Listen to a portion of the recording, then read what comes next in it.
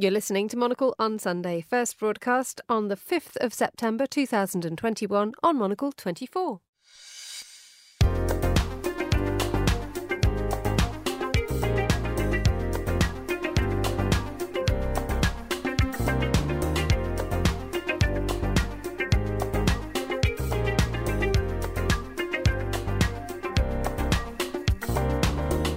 Good morning from Zurich. You're listening to Monocle on Sunday with me, Tyler Brûlé. Coming up on today's program, Urs Buller is here. Also, Christoph Lenz has made the journey up from Bern this morning. Good morning. What have you spotted in the papers, yours or maybe someone else's?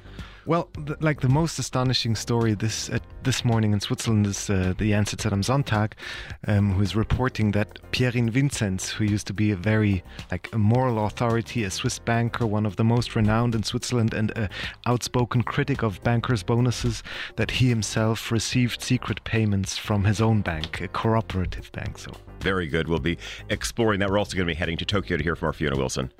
Hello, I'm Fiona Wilson, Monocle's Tokyo Bureau Chief. I'll be talking about the outlook for Japan after the resignation of its Prime Minister, Yoshihide Suga.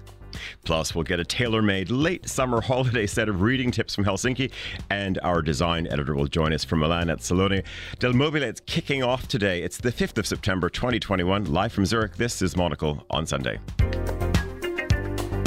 Live from Zurich, this is Monocle on Sunday with Tyler Brûlé. And good morning from an almost positively balmy, very sunny Zurich this morning. I'm happy to say we have two sunny faces here. We're going to be going to London in a moment. I hope we have a sunny face there as well.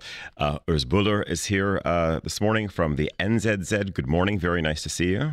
Good morning. Very nice to be here. Thank you. Are we excited about this extension of summertime? I mean, of course, you've got always a very nice, not sabbatical, but you always have I think our listeners probably know that you head off to Stromboli quite soon. But this is probably, I think, good economic news, certainly good news for restaurants that we've got this fantastic run of weather.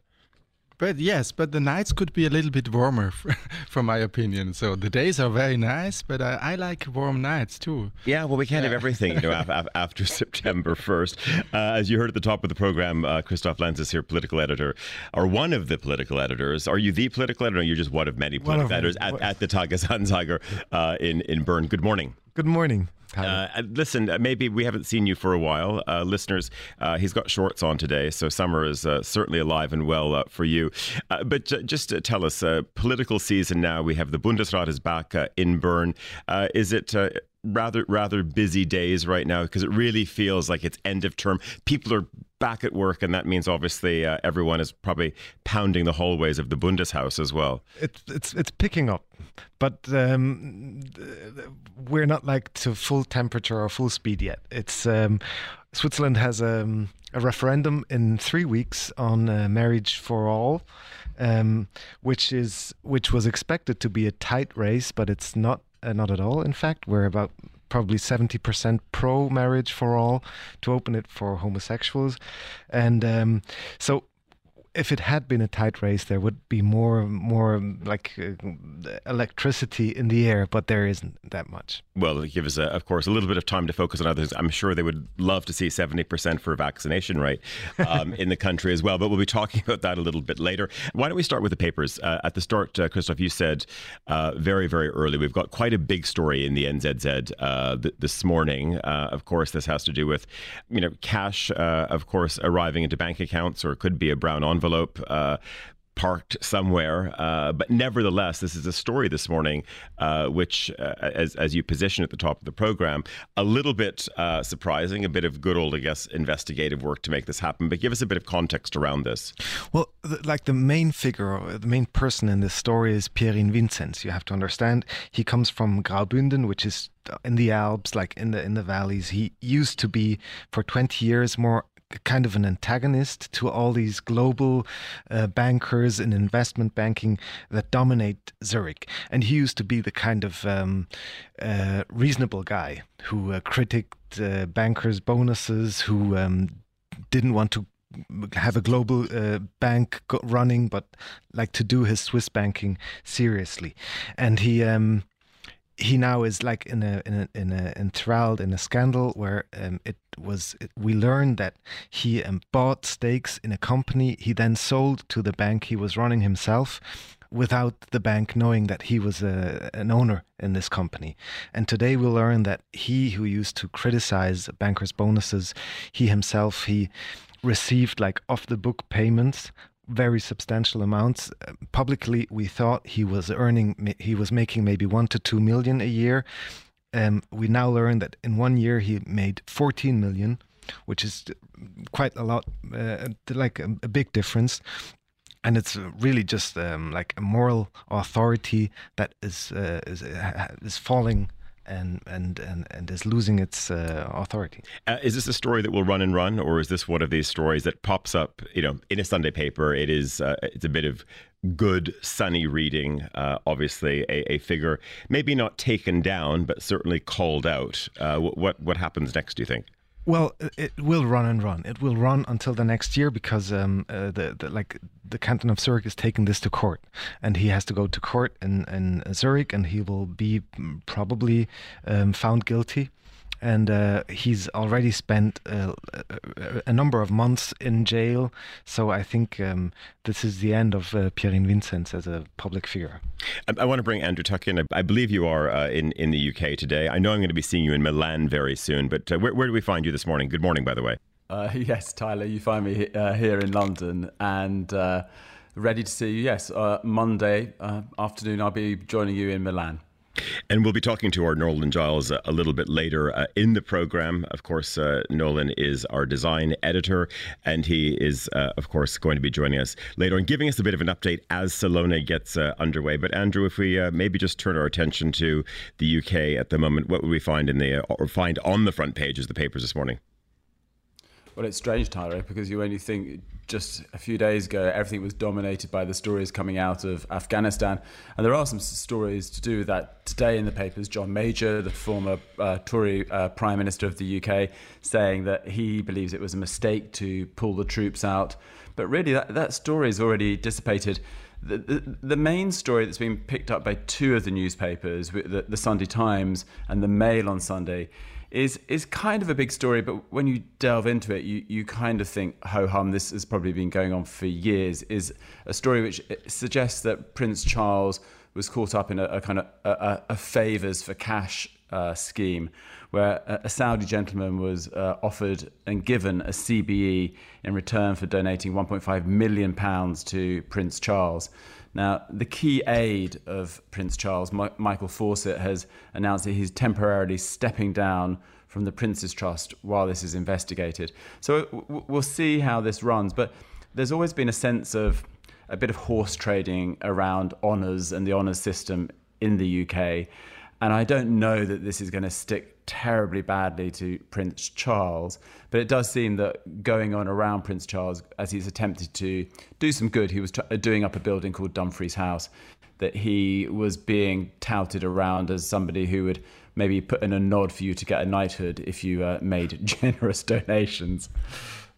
Andrew, one story which certainly popped up at the start, or probably say middle of the week, was the story around Piers Morgan. Of course, many will know Piers Morgan, of course, as from his editorial days on paper, also his time on CNN. He was, of course, then one of the co-hosts of Good Morning Britain on ITV. He made some comments, many comments which offended some, but I think many also rallied around him as well. Nevertheless, he was put in a corner where he had to either apologize or, of course, he decided, I'm not going to apologize, I'm going to step down.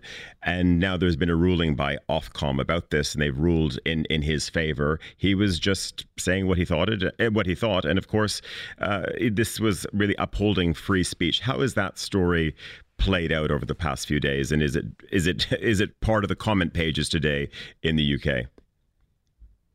Well, you can guess how it's played out. On the left, the papers have reported it, but in very dry terms, and have not certainly seen it as a battle for freedom of speech.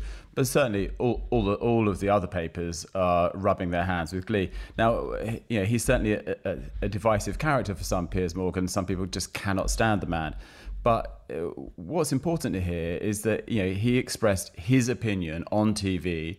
It was contextualized by the other hosts on the day who disagreed with him. So it wasn't that he got a free rein.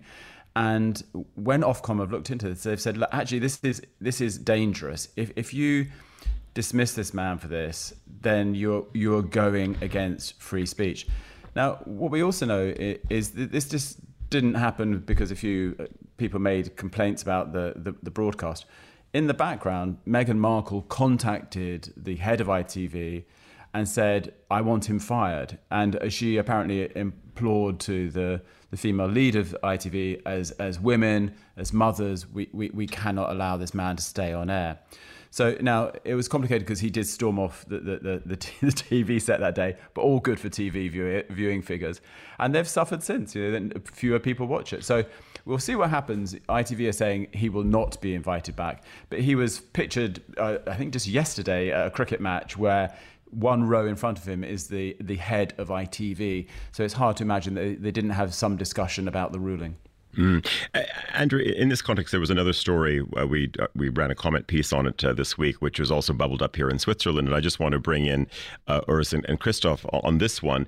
And here we had a festival, an Albanian festival, in parallel to this, something which is quite remarkable in not remarkable in Switzerland, but it would be maybe rather different in other media markets, where you've had over the past 10 days, you've had media, and you've certainly had various government organizations calling out the Balkan community, saying people returning, of course, being in Kosovo, being in Serbia, being wherever, of course, have had a great summer, but of course, they've not been so careful with cases.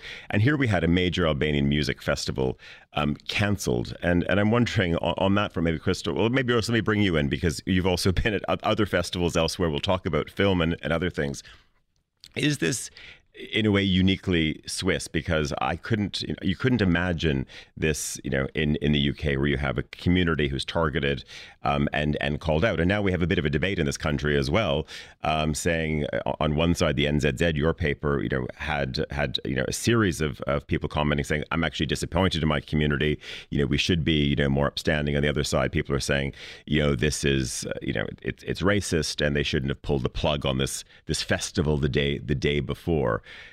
At the core of this, though, is this also a story about freedom of speech as well, that media and other organizations should be able to tell it like it is, because that's certainly the narrative that you see around this a little bit.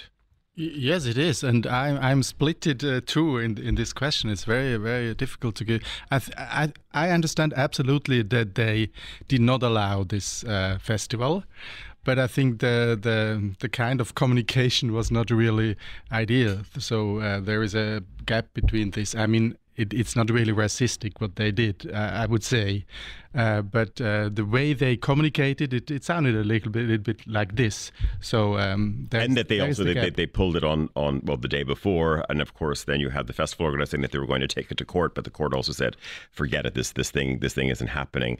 How's it played out on your pages, and do you see that this is almost a parallel discussion? Again, there is this event which was cancelled. We have this community that we're talking about. But then also we have the freedom of the press, and to of course inform the public, which is of course part of the job as journalists, but also the government agencies responsible as well.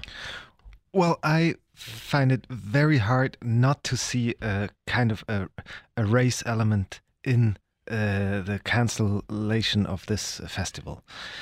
We have had, you stated it, we have like a fourth wave which of coronavirus cases, which stems from people from the Balkan having spent their summer there, having caught the virus and then returning to Switzerland, and case numbers are growing. But then this festival in particular, why do you take this festival, the Albanian one, and cancel it while you accept that Pride Zurich takes place the same day in Switzerland, 30,000 people in the streets dancing, and this festival isn't cancelled? So yes, there is kind of this element that the Albanian diaspora is particularly struck by the virus. But the festival also had a concept where they would only allow people to entrance when they are either tested or when they are vaccinated. So I must say, I find it very hard not to see the race element, and I find it very hard to understand the decision to cancel only one festival on this weekend, while open airs, while Zurich Pride and other festivities are going on just as normal.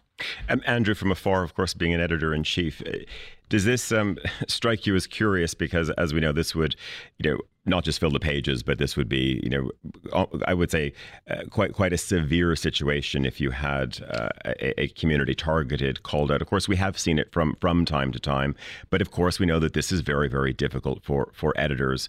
But of course, if a government agency is saying that these are the numbers, now, of course, an editor can choose to sit on those and maybe not inflame things. But do you think, in an English language context, have we sort of gone too far over the line to tiptoe around things and of course not offend? And maybe just bring it back to Piers Morgan, this type of ruling that we've seen, does this open up the playing field a little bit more, that there can be a more nuanced discussion?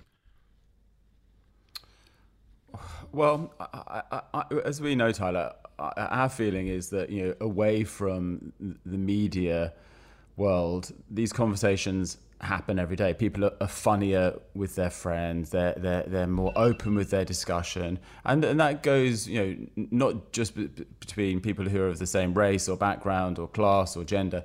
People just have an easier way of talking away from the feeling that they're going to be reported on Twitter if they step out of line at all. People are just much more engaged in their day-to-day conversation, and all for the better in most cases. But when it comes to the media, there is this over scrutiny and this sense of being called out. So the good thing about Piers Morgan, he's one of these people that you realise he has such a kind of a tough carapace that he doesn't really care what anybody says about him.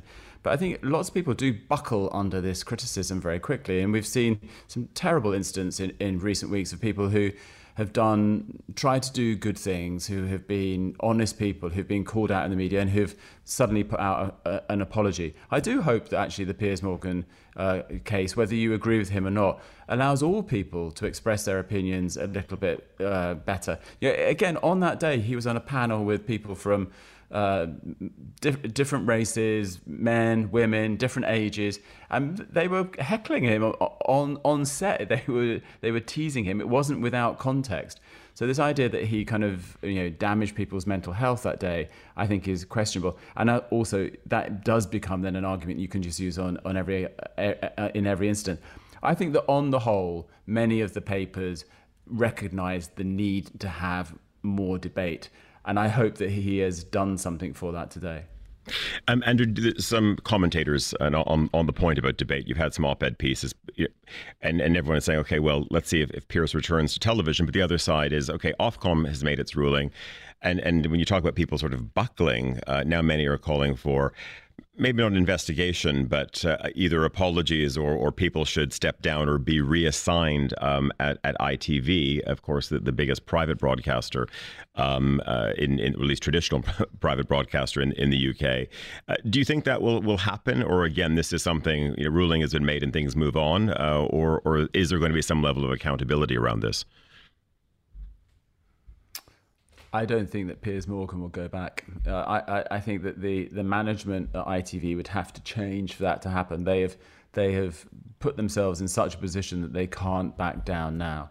And indeed, when this ruling came out, they didn't say, look, we feel bad about this, we made a mistake. They said, actually, it was unacceptable what he said. The only reason that he's got away with this is because actually there was context given, and we went into action to stop him doing this again. So they have not backed down on their position, and I just think they've got too much invested in it. But it's strange because ITV is a broadcaster who at its best appeals to the majority of people. It's not like some kind of elite urban broadcaster. It needs to connect with ordinary people. And I think that when you have this debate with all sorts of people, they just don't get it. They just don't understand why he was thrown off and fired. They feel that everybody should have the right to say what they think. I just maybe want to bring everyone in here, and this is maybe a bit of a progress report. We're coming to the end of the first week of September. Just a bit of a mood check, how things are feeling. Ursula, you've been traveling at film festivals. There seems to be a lot of discussion right now. Are we going to be moving into a dark autumn right now? Things, of course, being cancelled. You see sort of entry restrictions being ratcheted up, etc. Your take? We've got the film festival coming up in Zurich. That seems to be going ahead. Plenty of posters and things around. And of course, you're very connected to the hospitality community here. What's the feeling? Yeah, talking about the film festival, well, they want to make a full festival like always. They want to have the COVID, how do you call it in English, certificate or the COVID pass. So if you have this, you will have no restrictions in places in the cinemas, no masks and so on. I'm not sure yet if this will really work, but I talked to the director last week and he is very sure that they can do it like this. So I saw 4 film festivals now this year. I started in January in Solothurn, that is a Swiss film festival. There was just an online edition. Then I saw Nyon in Switzerland, also a documentary festival. There was hybrid online and some people, but it was very sad. I mean, not many people in front of the screens. And then I was in Locarno. And there it was really coming back. You can say cinema was coming back. You were on the Piazza Grande and you had 8,000 people there. So it was really like we're coming back to life. So I think these film festivals are a little bit like a test of the society. How can we come back to normal, as you call it, life? And now the Zurich Film Festival is ahead, and I am just not sure if they will have this capacity they want. But they are sure they can do it. Yes, with a certificate, you have something in your hand, of course. Yes. I mean, you bring up a point. I mean, Christoph. So there's big discussion. The papers are all saying today that we're going to see an announcement probably on Wednesday in Switzerland that to enter gyms, restaurants, pretty much anywhere in sort of the enclosed spaces, etc., that you're going to have to show some type of COVID pass. I mean, this seems to be a very open secret that we're going to hear about. This, of course, is driven because Switzerland has to move on the vaccination rates as well. But a sense that is this sort of the last sort of step again that the government has, at their hands right now before potentially moving towards another dark autumn? Or is it very hard to put the genie back in the bottle when people know that others are not vaccinated? This, of course, this is what's impacting the healthcare system. How do you read it right now? It's exactly as you say. Like the federal counselor or federal council has this one last means of pushing people to have the vaccine. The certificate, which isn't mandatory in most of the places up until now, and we already see that the announcement that they're considering the certificate has already pushed people to go to get the vaccine. And I think we will see substantial new rates of vaccination during the coming weeks. But then, like the question your question goes to, it has a different element as well, like the dark autumn. Is there a dark autumn coming up? And I think we are talking a lot about technical things, like is there a mandatory certificate or not? We're not talking enough about, do people feel safe when they go into a cinema? Because what you mentioned was like the Piazza Grande in Ticino. It's an open air event. People feel okay, but throughout like the whole summer, we saw that in indoor events, people don't turn up because they don't feel safe, because they don't feel relaxed enough to have fun, to go to concerts, to go dancing, or many don't. Many artists are complaining that yes, we can go on stage again, but there is just no atmosphere. And I think this is the dark autumn that we're headed to. And I think it's also because politics hasn't been able to like give our faith back in the system and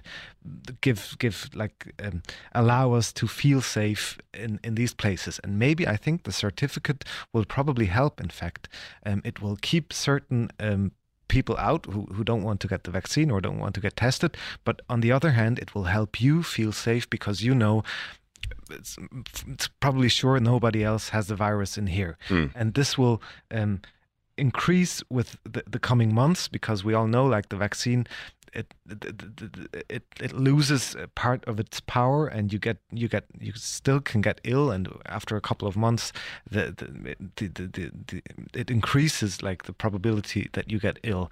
And I think that the certificate will in fact help us get through autumn, even if it's a bit darker than what we were used to before the pandemic. Andrew, just before you head to the news, when you think about, of course, the theatre community, the cinema community in London, anecdotally, any type of uptick as well. So, of course, given, of course, the superior vaccination rate that the UK has, for example, does that create a climate of confidence? Are we seeing that when we think about these environments, of course, that both Christoph and Urs were discussing? Well, it's strange. The numbers tick up here, but nobody seems to comment on the numbers at all now. And everybody just seems to keep a wary eye on daily deaths, which actually fell yesterday, I think, to 13, which for the UK is seen as a good thing. I think it's very hard now. Very few people with masks now. They're not required anywhere. Even like 2 or 3 weeks ago, people did wear them when they went into a shop. They've disappeared there. They're meant to be worn on the London Underground. They've kind of vanished there. We are having a push also for these passports, but it's so complicated. It's like they're saying you definitely need one to go into a football match. But meanwhile, apparently only 1 in 3 football players has so far had any vaccination whatsoever. So how does the FA deal with that, saying, yes, you can play on the pitch and you can run around with each other and have no vaccine, but if you want to sit in one of our stadia, we won't let you in unless you've had the vaccination. So there's many, many problems to do with it, but they are pushing ahead with it here too. Andrew Tuck, always with our sports update. Thank you very much for that. We'll be coming back to you at the end of the programme to talk a little bit about Milan. We'll be joined by our Nolan Giles then. But first, staying in London, Emma Nelson is there with the news. Thank you very much indeed, Tyler. Fighting has continued between Taliban and opposition forces in the Panjshir Valley north of Kabul. Meanwhile, Kabul airport has reopened to receive aid and to restart some domestic flights within Afghanistan.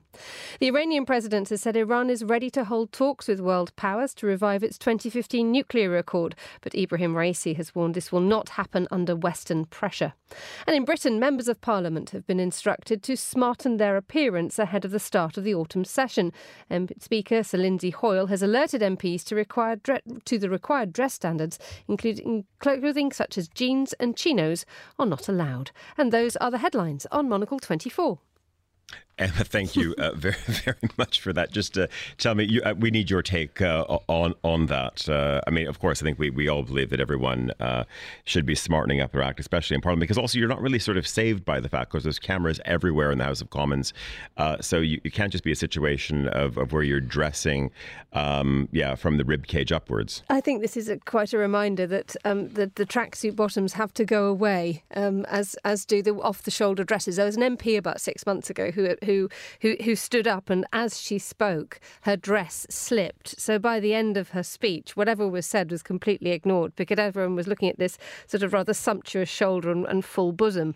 And I think it caused quite an upset. So it's quite nice that people are actually going to be told to get themselves back together again. It is in keeping with the thing that Andrew was talking about earlier.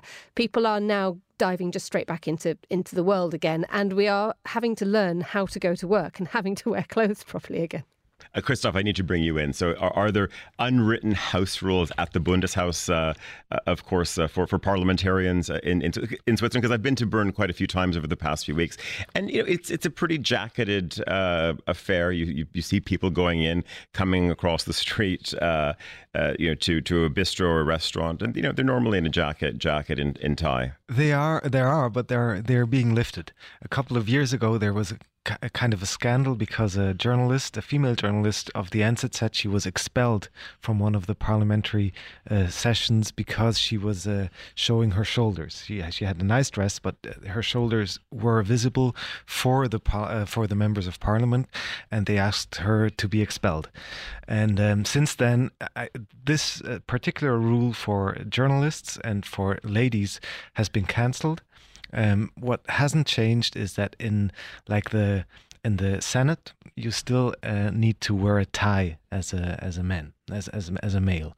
but clothing restrictions for ladies have been cancelled, and there are no restrictions concerning masks at the moment either. And Emma, we've had this conversation before. We know this would definitely not fly in the United States, where it seems that, of course, if you're going to be a female anchor, it's always bare arms in the United States. It's all about the guns, and it's this really strange thing, because they look like they're not going to just, I don't know, meet you in the corridor and smell slightly of fake tan. It looks as if they could absolutely take you out and take your head off.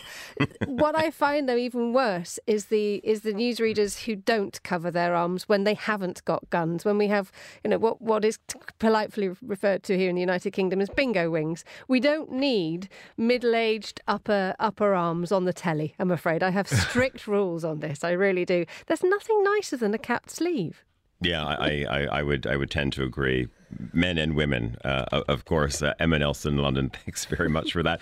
It's just gone 17:34 in Tokyo. It's 11:34 in Helsinki, where we're heading. Now, I'm very happy to say that Tere Jeskalainen is joining us. She's the co-founder of Nide Bookshop in the heart of the Finnish capital. Tervetuloa, good morning.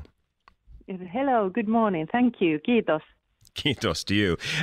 Very, very, very nice to have you. I was in Helsinki a couple of weeks ago, and again, it was just one of these wonderful days. The sun was out. You could smell autumn. The birch trees were rattling, and again, we've been talking about, of course, the restart of cities, Terry, all over the world. And you got this feeling because summer holidays were over, and there was a very, very positive mood. Now, some Finns, of course, might still be going on summer holiday as the days get a bit shorter. So, if we went into your bookshop today, tell us maybe, both from an English language context, but also from a Finnish context, what are people picking up in fiction or non-fiction? Or at least what are you navigating people towards? At the moment? Yes. Well, at the moment, I think, of course, the new season of autumn books are coming in. So, people they read a lot nowadays when they spend a lot more time at home. But, lots of new writers from Finland, which are really popular at the moment, but also lifestyle books, international lifestyle books. And one section which is really important for us is poetry. People read a lot of poetry. And in general, I would say that the selection that we have in our store is not like in other shops in Helsinki. So people do come and get, there are not poetry books as much as we do have. So, lots of lifestyle books and poetry and also Finnish writers at the moment, but also international writers in both Finnish and English. Now, of course, listeners around the world maybe are a bit fatigued by it, or maybe they're also sitting listening to this thinking, okay, we're talking to a bookseller in Finland, so we also have to maybe touch on the world of Nordic noir. Of course, if there are any outstanding thrillers, or are you seeing any amazing emerging authors in sort of the crime space? And maybe let's stay within Finland's borders. Can you point us to any authors in this Nordic noir space who are really on the up at the moment? Well, I must admit that we don't sell so much crime and Nordic noir. I'm sorry. So we don't have. We sell more of novels, other novels, and very seldom. We of course listen to our customers. So if they want to have something, we do order for them. But in general, I think the majority of the of Nordic noir, for example, is sold in other stores, like bigger chain stores than ours. We do expertise in some more not so popular writers if I could say. Teddy, just tell me, you talked about ordering things for customers, and I wanted to maybe talk about the state of the book business at the moment. Obviously, there are, of course, a number of major players, of course, in the book selling space, global or European or even domestic players of scale. Have you noticed with your community, of course, people who are coming to your shop across the week, that rather than, of course, they might send you an email, or are they actually coming in and saying, as you said, we don't have this, but they want to support you. They want to be seen to be, of course, supporting an independent store like yours, rather than just saying, sitting at home and firing off a couple of orders, of course, to one of the bigger global players. Yes, a lot. We do that. We see that a lot. We have a very strong regular customer circle, but also, during the COVID time, they especially made it their business to come into our shop and order from us or buy from us, which is really, really nice. We do have an online shop also, but it's very small, and we cannot compete with Amazon or even Finnish bigger online shops. So, but anyway, even though we have a little bit higher prices and they would maybe have to wait for a little bit longer to get the books, they would still prefer to order from us. And this is something that we are really, really grateful for. And just tell us quick. See that a lot. Just tell us quickly on the periodicals front. So when we look at magazines and of course maybe titles which are again not so commercial, what are your top five, either in terms of what's been selling or certainly your recommendations for people who are coming through your door?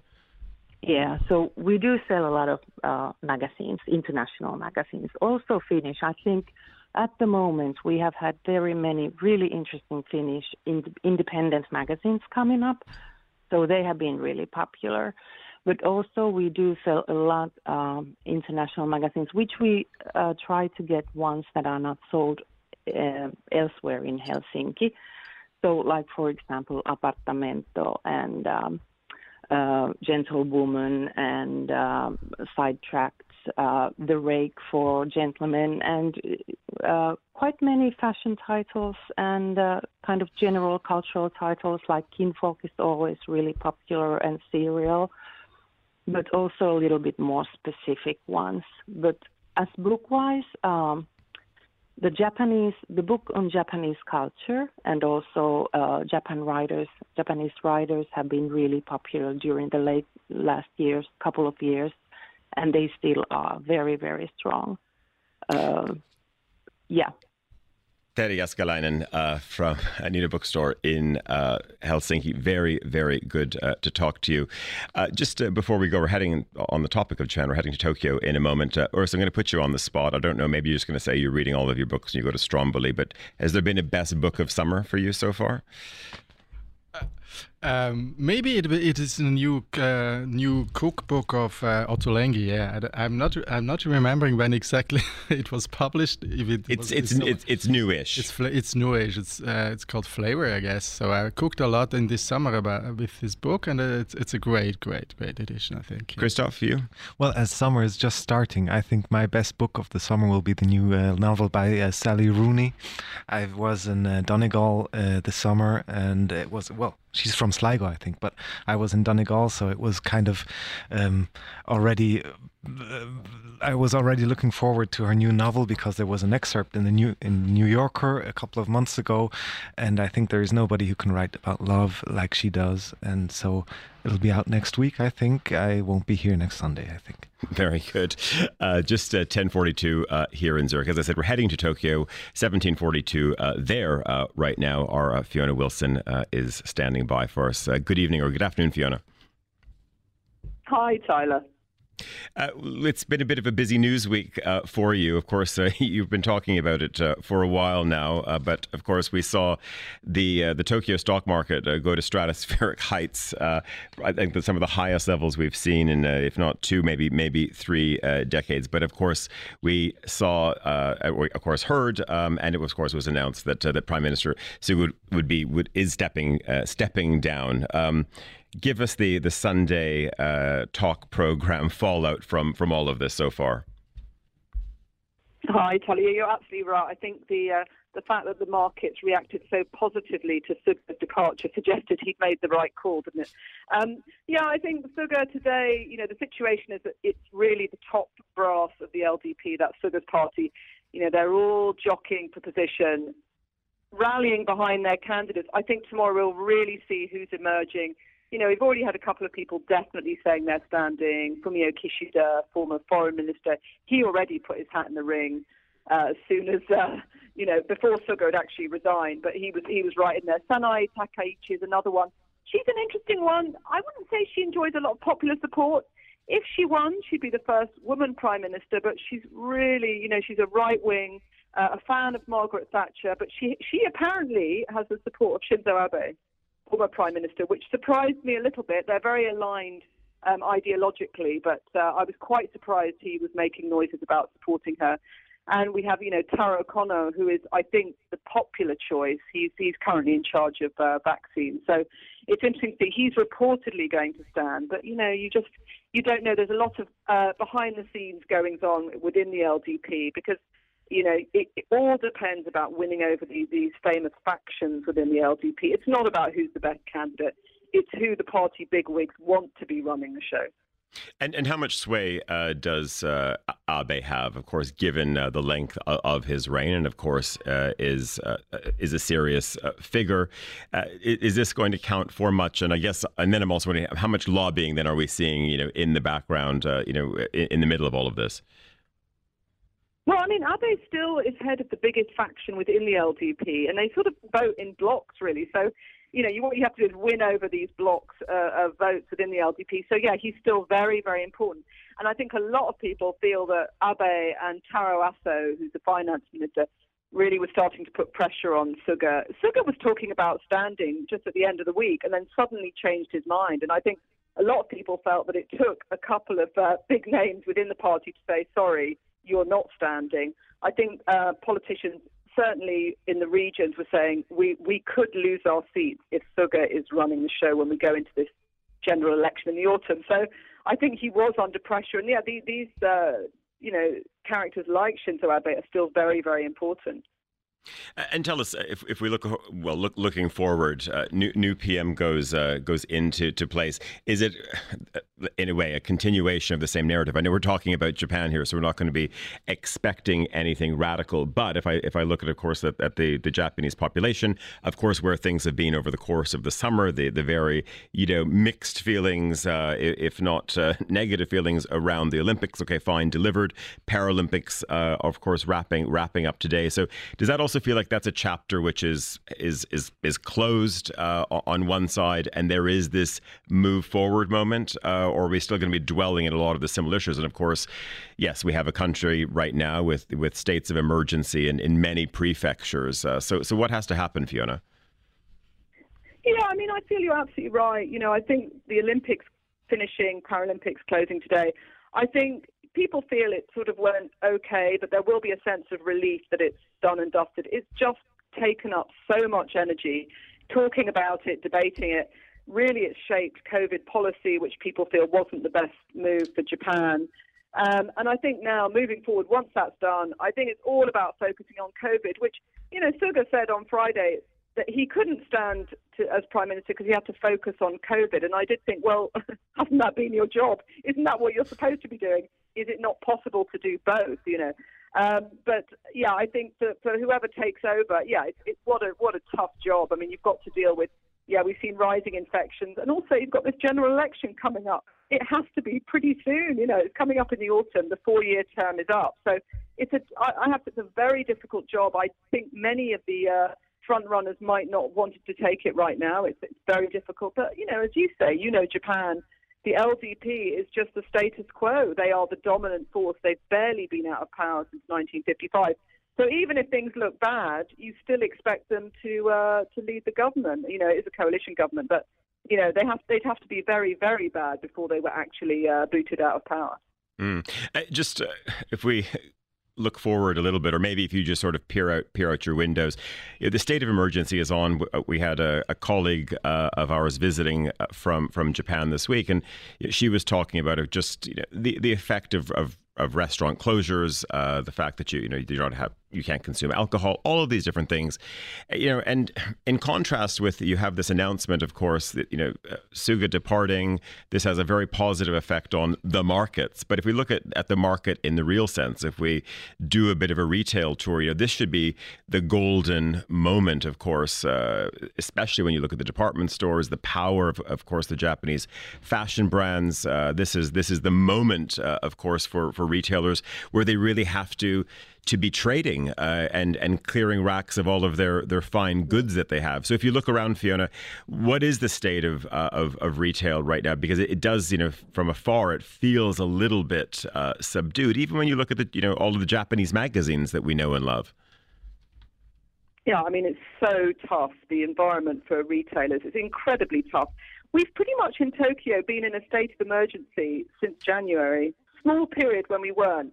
And that, I think, just the psychological weight of that, it's kept people away from shops. Now, I think a lot of canny retailers have really been pushing online.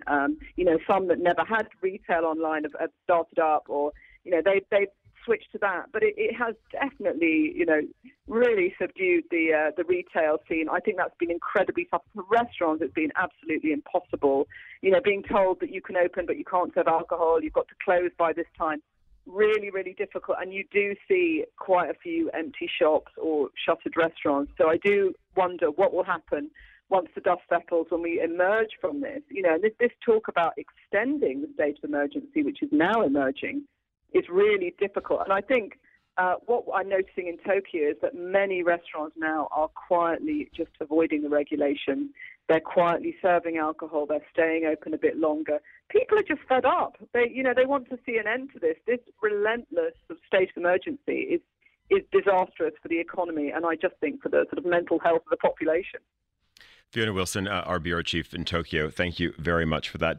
Urs, I just want to bring you in just quickly, and this is not about rule breaking, etc. But one thing we didn't maybe cover a little bit earlier, when we look forward to autumn as well, do you think it's very difficult for the restaurant trade to go back? I mean, we have this sort of looming threat of lockdowns again and whatnot, but does it become a little bit politically untenable now to say that you're going to go and close all of this up again when we have a vaccine, when there's a certificate, etc.? Is this maybe a bit of scaremongering that is not very useful?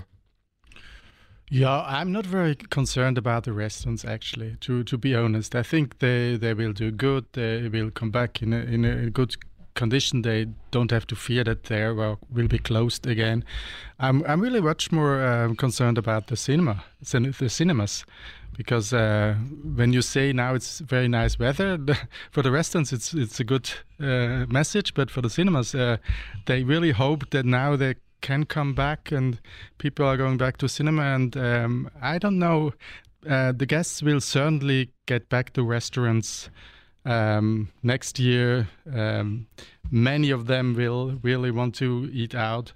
But I'm not sure if they will come back to the cinemas. Yeah. Christoph, just quickly, obviously there's been a lot of discussion about, aid and support for the cultural, artistic community here as well. There's also a lot of discussion that train is pulling out. I mean, the government has, of course, given its grants, etc. Many, as you're saying, the situation hasn't improved that much.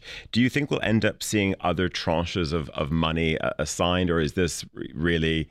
Yeah, this is a little bit of a shut case at the moment, because it certainly bubbles up in the papers, if not every day, every other day. It's becoming more complicated, in fact, because like the aids we've seen so far, they were argued for, or the argument was the government is stopping us from working, government needs to pay us. And now with the certificate and the vaccines around, it's very unlikely that we have a full lockdown, or we have even like to shut down the restaurants or anything. So on which basis do you now support artists who in fact could perform, but maybe the public doesn't want to go out and enjoy music or enjoy theater because we still have the virus circulating? It becomes difficult, but in the end, at least in Switzerland, all they did so far was just try to secure the industry to get through it, and they will lend a hand if they need to if it's the only thing that helps, in fact. But I'm just as Urs, I'm not very concerned about the restaurants.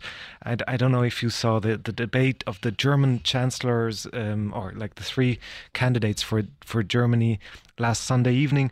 All of them, even the Green candidate, Miss Baerbock, who was like very restrictive, cautious measures, even she ruled out a new lockdown. So I don't think we will see that this winter. What we will see, though, is hospitals full, virus continuing to circulate, and this has a negative effect on the economy as well. Let's just maybe keep our eye on the economy as well, but an economy a little bit further south from here. That would be the Italian one. Salone del Mobile, of course, the most important design event probably on global calendars, was cancelled, and then it's had to be rescheduled a couple of times. But it is underway, and I'm very happy to say that our design editor, Nolan Giles, is in Milan this morning, giving us the view from there. Good morning, Nolan. Good morning, Tyler. How are you? Very well, thanks. So tell us what is underway at the moment. What is the mood? Of course, we've been talking about this for a while. Would the world show up? Or if not the world, has Italy and maybe have the neighbors shown up? Because this is really, it's a headline event, and probably by European standards, a number of things, of course, are underway at the moment. We have the auto show coming up in Munich. We have MIPIM coming up in Cannes over the coming days.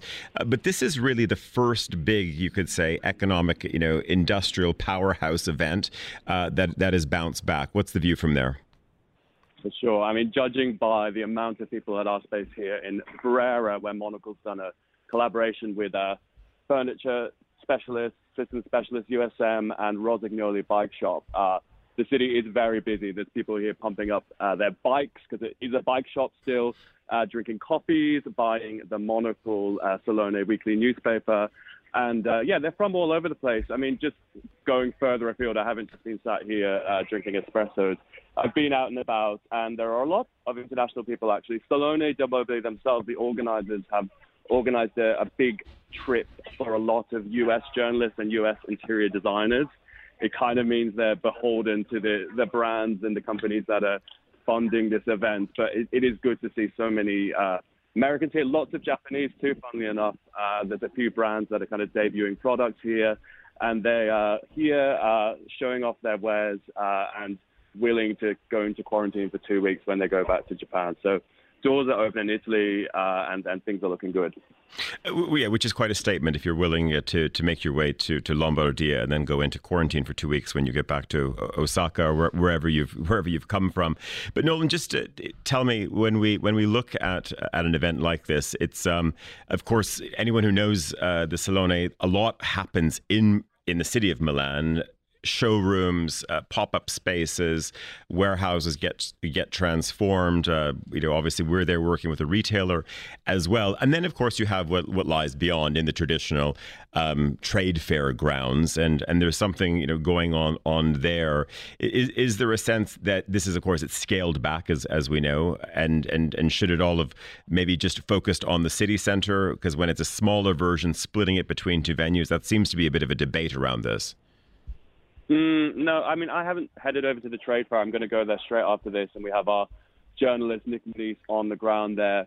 But surprisingly, because I did feel that maybe coming here, it was a little bit for the journalists and for the Italian companies. But I've been surprised, really, by the efforts that people have gone to come here from the industry.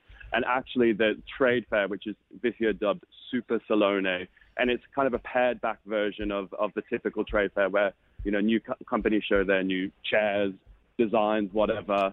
A lot of people are planning to go there. They've made it a little bit more cost-effective to go there. And like I said, the fact that it's a bit smaller means that it's a lot more easy to navigate. So I think there's definitely an emphasis on quality over quantity, which really this event should be about. It's, essentially it came from a furniture trade fair. It became in recent years something more of just a kind of a mega marketing event for any brand that could sort of brandish the word design in their marketing efforts. And I think this year the focus has gone back a little bit on the trade. on furniture, and designers and architects seem to be pretty happy about that. Nolan Giles, our design editor down in Milan at the Salone. We will be seeing you this evening. Any listeners who are also in that stretch of Italy will be having an event in Brera this evening from 1800 onwards. I will look forward to seeing you then. That's all the time we have for today's program. A big thanks to Urs Buller for being here, Christoph Lenz, Andrew Tuck, Emma Nelson, also to Terhi Jaskalainen at NIDA in Helsinki, also our Fiona Wilson in Tokyo, Nolan Giles, of course, who we just had in Milan. Also, today's producers were Emma Nelson and Marcus Hippie. Our studio manager in Zurich was Julia Clavins today. And in London, we've had Nora Hull. I'm Tyler Brûlé. Monocle on Sunday is going to be back at the very same time next week, hopefully under sunny skies. Also, we'll be having updates from Milan across the week with our Nick Manise and Nolan Giles. Have a very good week. Goodbye.